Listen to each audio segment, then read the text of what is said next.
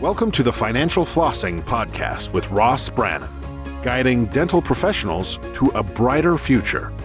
Ross Brannan is a financial advisor who knows it's not just about your teeth.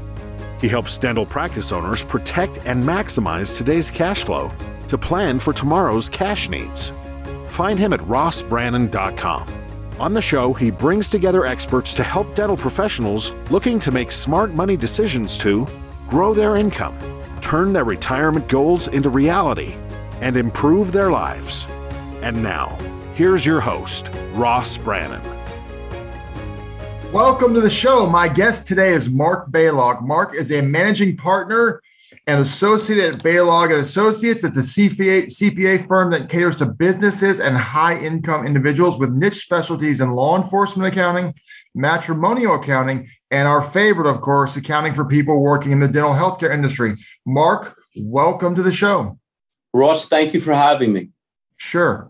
So let's jump right in. So cops, dentists, and divorcees, be honest, how often do these three overlap? Well, the matrimonial area overlaps with anybody and everybody. I mean, 50% of the population gets divorced first time on average. And I think that would be more if people weren't afraid to get divorced for various reasons. Yeah, marriage takes work and, not everyone wants to work to keep it going. And obviously there's other challenges as well. You're absolutely correct. It takes a lot of work. And guess what? As a business owner, if you don't like your client, you could fire your client. It's very easy. Unlike a marriage, you want to work on it, especially if they're kids. Well, I've actually, in my experience working with clients, I would say many times divorce is worse than bankruptcy. You're right. It's the most devastating emotionally and financially. Yeah, that's it's tough. So for all the listeners out there, make sure you pick a good one and make sure you work hard to keep it together. I'd like to say measure twice, cut once. There you go.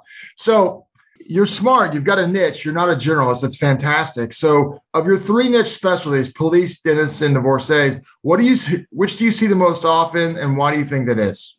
I see the most often is the dental area, from residency to succession planning, and then the matrimonial. That's the most. And I've sort of parlayed into, I deal with Secret Service agents, former Secret Service agents and current Secret Service agents that sort of fell on my lap. But the predominant is the dental and the matrimonial area.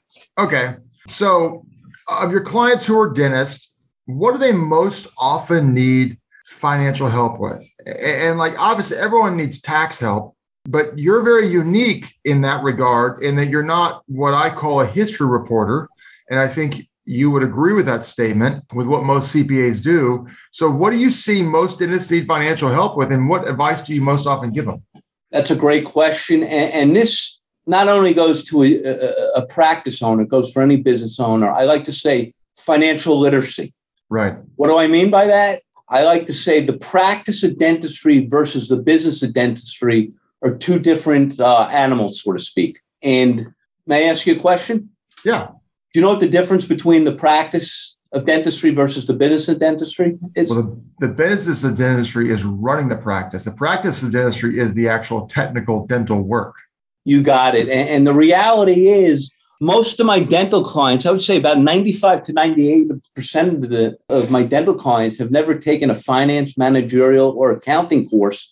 And the reality is about 85 to 90% of my dental clients coming out of residency eventually within the first 5 years either start their practice from scratch, buy into a practice, an existing practice where the practitioner is looking to get out for various reasons, age, etc., and even going into a partnership or a shareholder agreement, depending on the business entity.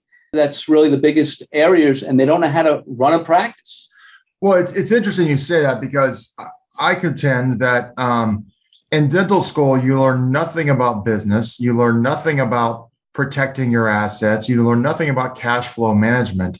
And I have clients who are trying to get out of dentistry because they hate managing employees, because they were never taught that. They never learned that. It's not a skill set they have. And it's interesting. I've seen dentists who make a good living, $250,000 a year, but it's really just a job they own when owning their own practice. And I've seen dentists who are business owners They just happen to be dentists and they make well over 7 figures. And so it's really interesting seeing these dentists come from all different walks of life, and their skills kind of come to the surface when they're running their practice. And it's really interesting to see it. Is that a familiar, do you see that as well? Absolutely. And you hit the head on the nail. What I mean by that is, you said you see a dentist making a nice living, 250, we'll say 250 to 300. And I call that the clinician only. Okay. They come out of school and residency, and, the practice dentistry is you come out of school or residency and you provide your clinical skills to provide excellent dental care. Whereas the business of dentistry is the practice of dentistry plus monetizing those clinical skills and or your practice with the least effort to maximize your profit. And there's a big dichotomy. And the most important thing I find with my clientele is my dental Rolodex is surrounding yourself with the right professional team, number one, and more importantly, listening to your professional team, okay? If you're going to do something, speak to your team before you do it instead of, I call that being proactive versus reactive, instead of saying, you know what, I just did this transaction. Guess what? You can't unwind the income tax ramifications or the financial planning ramifications, et cetera, after the fact. Oh, that makes perfect sense. So let's step back for a second. You're a CPA. You're the guy people go to for their taxes to make sure that they don't owe the government too much money or they pay the government the right amount of money. But as I mentioned earlier, you're not a history reporter. You're proactive in your tax planning. Talk a little bit about what you feel like makes you different from the traditional CPAs out there. Okay. First of all, my firm promotes financial literacy, number one. Okay. We're going to sit down with our clientele, whether it's monthly, quarterly, semi-annually, depending on the relationship, and to go over their financial statements on that quarterly, monthly basis, et cetera, and see what's working in the practice and what's not working in the practice. Number one. Hold on, stop right there. You just brought something up that I have to tell you a story on. I had a guy tell me last week that a dentist just told him, a retired dentist who just retired, he just realized that his corporation doesn't pay tax. He didn't Scary. He didn't realize it flows through to him. What a novel concept. Well, it just goes to your financial literacy conversation. So I'm sorry to interrupt you. No problem. I hear anything and everything. Just to supplement that, I had one of my dental clients say, can I take my dog as a dependent on their tax return? I've heard everything, but that takes to another level. Yes, you can. Whether or not you're allowed to is a different conversation. That's a different story. So let me ask you a question. How my firm's different? As I said, number one, we promote financial literacy. Number two, would you agree with me that most businesses are an extension for tax return purposes? Filing whether their business return, S corp, partnership, sole proprietor, et cetera. Yes. Okay. So what the problem in our industry is, Ross, is guess what? We just finished right now. Last Wednesday was September 15th filing deadline. Okay. Now you have October 15th for the individual. And guess what? The books and records for all these dental practices, if you just got through September 15th, and then we're going to get through the individual on October 15th, the problem becomes is, guess what? Their books and records are not up to date. Okay. So what we do differently than most of our competitors is we have a bookkeeping service where we provide on a monthly basis and keep the books and records up to date. So number one, they're able to make informed decisions, okay? For example, let's say if the client's looking to buy a cone beam, for example, okay? That could run $85,000 to $100,000, $125,000. They've come down in price. However, the question is, can I afford it? So we can look at the financials, number one. And more importantly, just not looking at the financials. Let's take a holistic step back and say, okay, if I want to get this cone beam, how many patients do I need to see monthly to just break even, number one? And then number two, what am I going to make seeing, let's say it's 10 patients a month, hypothetically, to finance or lease this. And then how many extra am I going to see on average does it make sense to buy this expensive piece of equipment? Or I like to call it a toy, because these practitioners love to buy these expensive pieces of equipment, especially at year-end planning. You know, everybody hear the buzzword for tax purposes. You could get a write-off at the end of the year. It's called the Internal Revenue Code Section 179. Have you heard of that before? Yep. Okay. The vendors, whether it's Henry Schein, Patterson, et cetera. Oh, you get to reduce your taxable income and thus your liability before year end. You can write it off. Guess what? That's great, but that's not the only answer. You have to take a step back. Do you really need this piece of equipment? I don't care. For cash flow purposes, it's going to save you money in the short term. But if you're not going to utilize it and break even and make money on it, I'm going to tell you to pass and pay the extra in taxes for that particular year. You shouldn't spend $1 to save 40 cents. It doesn't make sense. And too many people do that. It really is a financial literacy issue. So you talk about a good financial GPS, if you don't have it, you can lose up to 20% of your top revenue. What do you mean when you say financial GPS? Okay, it's no different than a GPS on your navigation system in your car, okay? And what do I mean by that? Are you on course or off course? You should be having benchmarks, okay? Your budget versus your actual we're in tax year 2021. Are we on course or off course? Tax year 2020 was a black swan with COVID-19. Okay. So a lot of my practices obviously veered off course. There was a lot of stimulus money out there, from the HHS money to the PPP1, the PPP2, the EIDL loans, etc. And, a lot of my clients were off course and then got back on course. And you want to monitor that. And let me give you another example, okay? Let's say if you're averaging on your net collections, okay, from your gross production monthly to your net collection, say it's about $125,000 a month, okay? And let's say you're averaging 125, and let's say the following month you do 175, okay? What are you doing differently in the practice to have generated that extra $50,000? And if you could figure that out, can I replicate that going forward, number one? And number two, conversely, if my revenue dropped from 125,000 on average to say 75,000, what caused that event? Okay, was it a one-time event such as COVID-19, or what happened? Did I have broken appointments, etc.? So you want to really get under the hood and do this analysis. Okay, you want to see what your hygiene, how many broken appointments I said, what your hygiene's producing per hour, what the doctor's producing per hour, break out your revenue streams by procedure code, your insurance by procedure code to see which insurances are maximizing what you get the best bang for the buck, and you advertise accordingly. Yeah, it's so interesting. You have to be a student of the numbers. It's like you really have to you've got to, and this is the challenge working on the business instead of in the business. You've got to be able to look at your financials and figure out what's going on, why it's going on, and do that. So you host webinars for the business of dentistry. What would someone who attends your webinar expect to learn? Again, I'm going to say promoting financial literacy. There's no management without measurement of your numbers. Okay. I'm a numbers guy, and that goes for any business owner today. And what I find, not only the successful dental owners, it's all business owners. If they understand their numbers, they're very successful, okay? I could ask some of my dental clients that I've promoted financial literacy and they've embraced it and over the years have gone on the journey with me.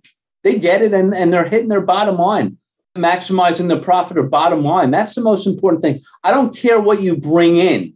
It's what you net, okay? Number one. And number two, what's your biggest expenses for a GP practice? There's 2 to 3 expenses that are the most expensive. Dental supplies, labs, and labor. If you can't keep, and I'm going to say your labor, if you can't keep your labor under control, you're not going to be profitable. Labor for a GP practice, you got to know the benchmarks average about 24 to 27% of net collections, along with your dental supplies and labs, about 14 to 17%. Right there, that's 50% of your overhead. And labor in today's market is going up.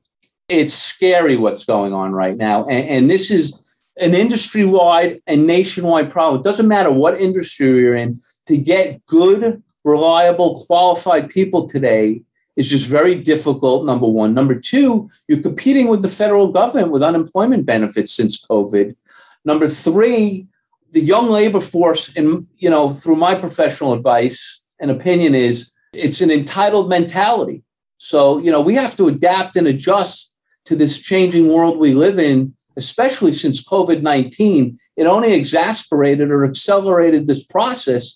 And most important of all, the government's saying there's no inflation. I'm going to beg to differ. The biggest precursor inflation is wage inflation. And guess what? That's across every industry right now.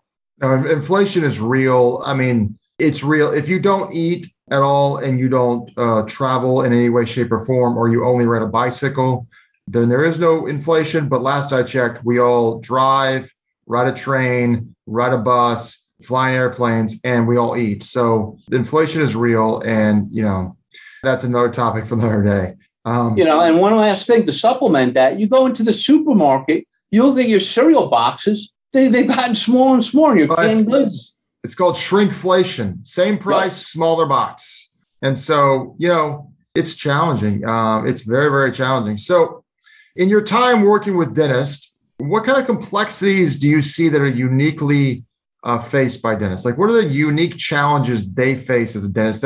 Because like you said earlier, a dental practice is a small business. It's just in the healthcare industry, and it's a little bit of a unique animal. But what are the challenges and complexities they face? We sort of spoke about that, but I think it starts and ends again. It's this practice of dentistry versus the business of dentistry. And let's take a step back. Why do we all wake up in the morning, whether you're practicing dentist or you do something else for a living? What are two reasons? What's the two least common denominators why we work? You work for two reasons. Typically, it's to earn a living and it's for meaning. That's right. Quality of life and income. Okay. Your definition of quality of life and my definition of quality of life are two different things. And not only quality of life outside the practice, but inside the practice, because where do you spend most of your waking time? Working in the practice. Agreed? Mm-hmm. So the biggest challenge is, as we said before, you come out of dental school, then residency. Okay. We're all great clinicians at what we do. However, the problem becomes, okay, now I have to run my business. I have to advertise. I have to bring in patients, billing, staffing, collecting. And we alluded to before the staffing. Guess what? I hate to say it. That's the biggest issue. Everybody comes with problems to work. Okay. I like to call it that you try to empty your cup, and we're human beings, meaning empty your cup, get rid of your problems. But at the end of the day, we're human beings and we have emotions. So really, you have to become a psychiatrist at what you do and babysit your clientele, your employees, I should say, and make sure that everything's okay on a personal front as well. And then the other big issue is, guess what? As the business owner or the dentist, it's lonely at the top. You have nobody else to speak to. Everybody's relying on you. Who could be your confidential sounding board?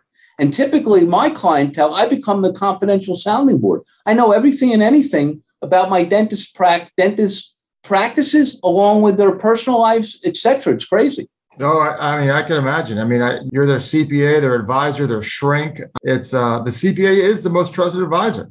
So we've talked a little bit about some of the challenges and mistakes they have, like not being financially literate, not really looking at the numbers, not keeping costs under control. Let's talk personal for a second. What kind of mistakes do you see personal financial mistakes do you see dentists often make? The biggest mistake is not listening to your professional team. Okay. That goes for the healthcare financial advisor, the healthcare CPA, the healthcare attorney, the healthcare real estate broker. Listen to them. You're paying them and everybody's got your best interest. I tell my clients we should take a holistic approach and use the advisors and collaborate together and not work in silos, number one. Okay.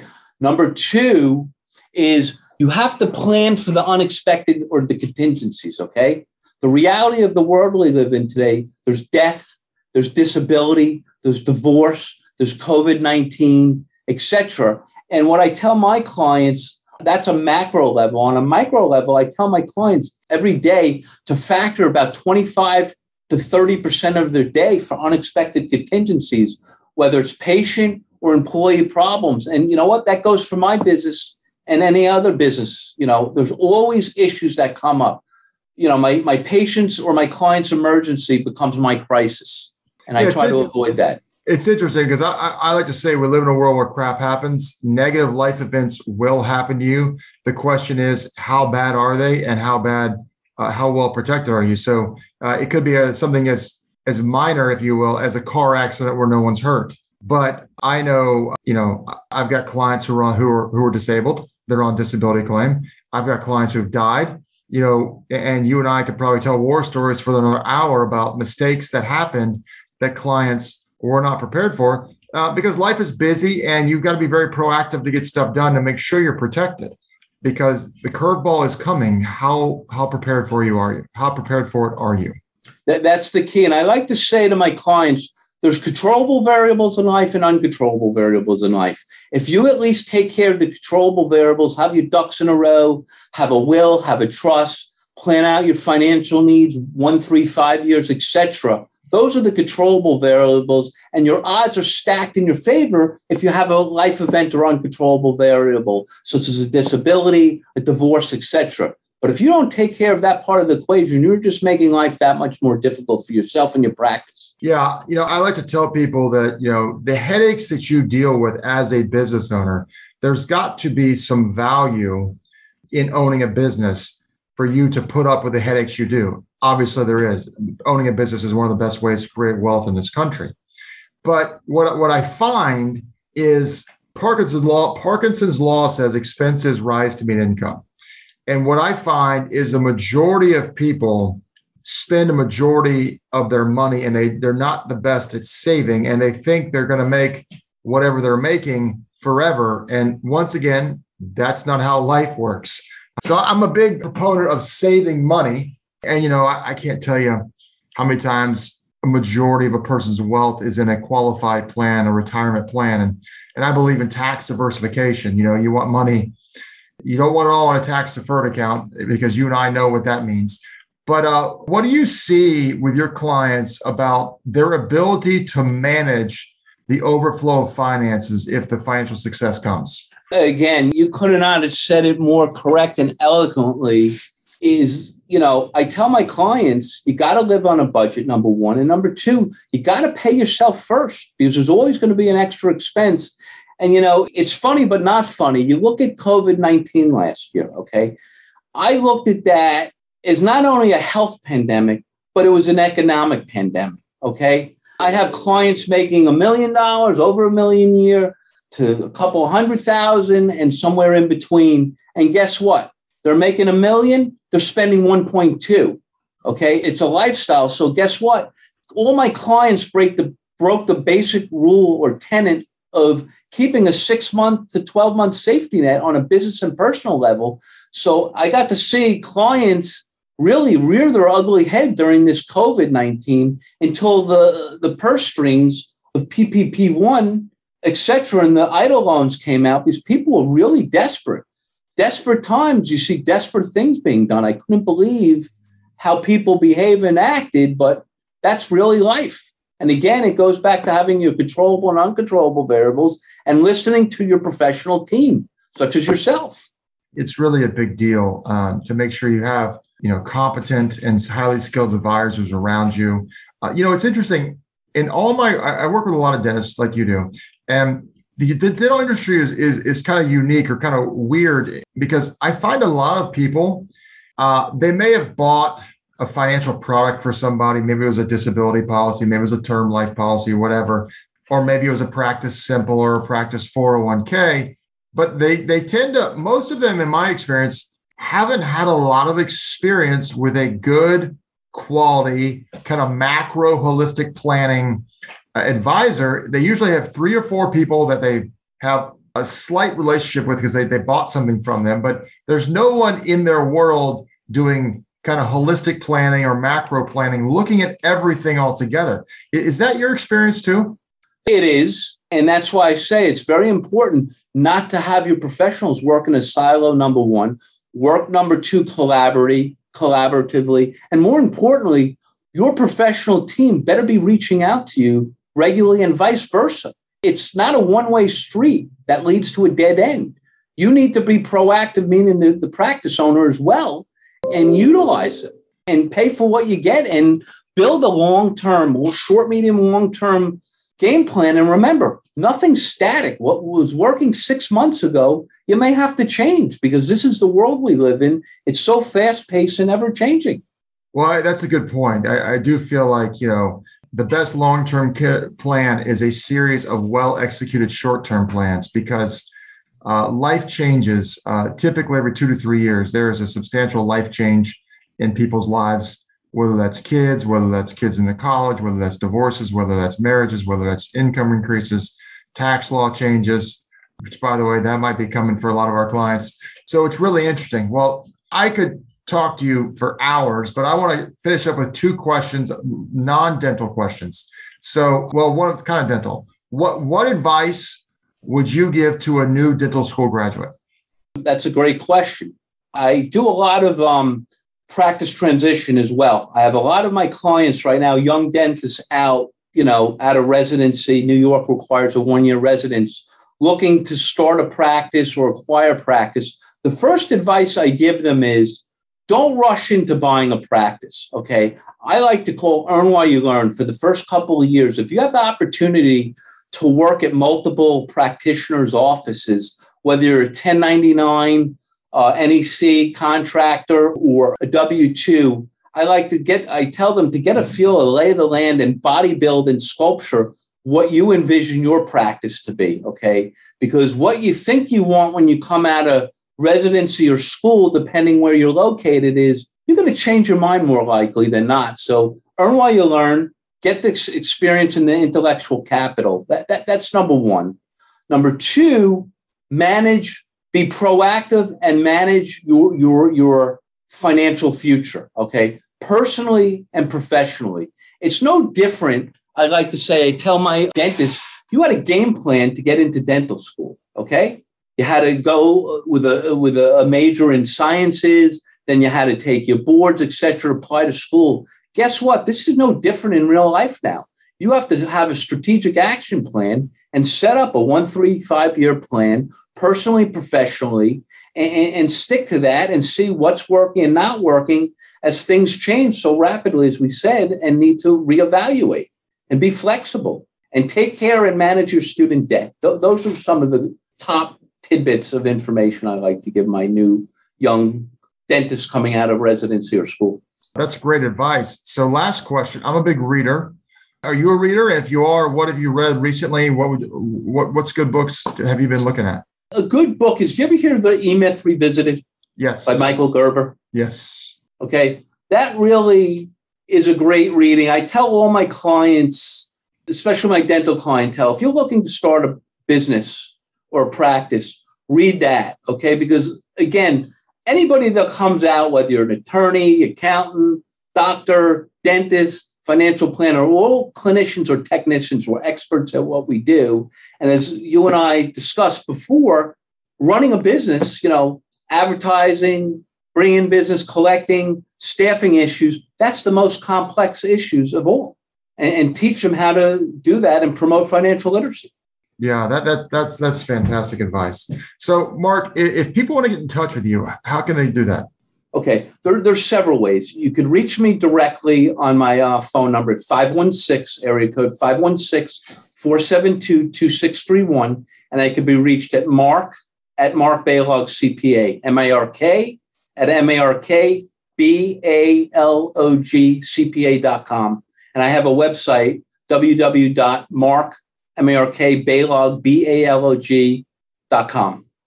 That's awesome. Thank you so much for sharing that. And guys, this is one of the few CPAs out there that actually does proactive tax planning. So a conversation with Mark is definitely something that people should consider. Mark, it's been fascinating talking to you today. It's been a pleasure meeting you, as you and I talked even beforehand. I got to know each other a little bit. This has been great. So thank you so much for being here. Thank you. It was a pleasure. Look forward to chatting and working again. Thanks. All right, guys, you've been listening to the Financial Flossing Podcast. We're with Ross Brannan. Thanks again, and be sure to subscribe and listen more. This has been another episode of Financial Flossing with Ross Brannan, guiding dental professionals to a brighter future. If you liked what you heard, consider subscribing wherever you listen to podcasts. For more on Ross Brannan, visit rossbrannan.com. Registered representative and financial advisor of Park Avenue Securities, LLC, PAS, OSJ, 3664 Coolidge Court, Tallahassee, Florida, 32311, 850-562-9075. Securities products and advisory services offered through PAS. Member FINRA SIPC. Financial representative of the Guardian Life Insurance Company of America, Guardian, New York, New York. PAS is a wholly owned subsidiary of Guardian. North Florida Financial is not an affiliate or subsidiary of PAS or Guardian.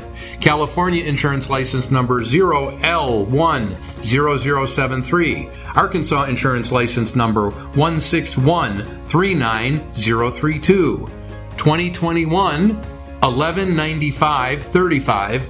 Expires 423. That last part can also say 2021 119535. Expiration April 2023.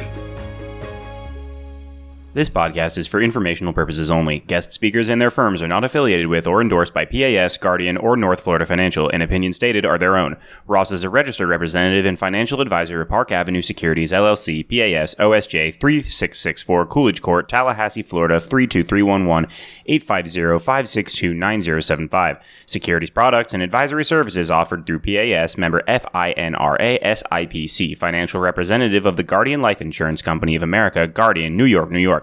PAS is a wholly owned subsidiary of Guardian. North Florida Financial is not an affiliate or subsidiary of PAS or Guardian.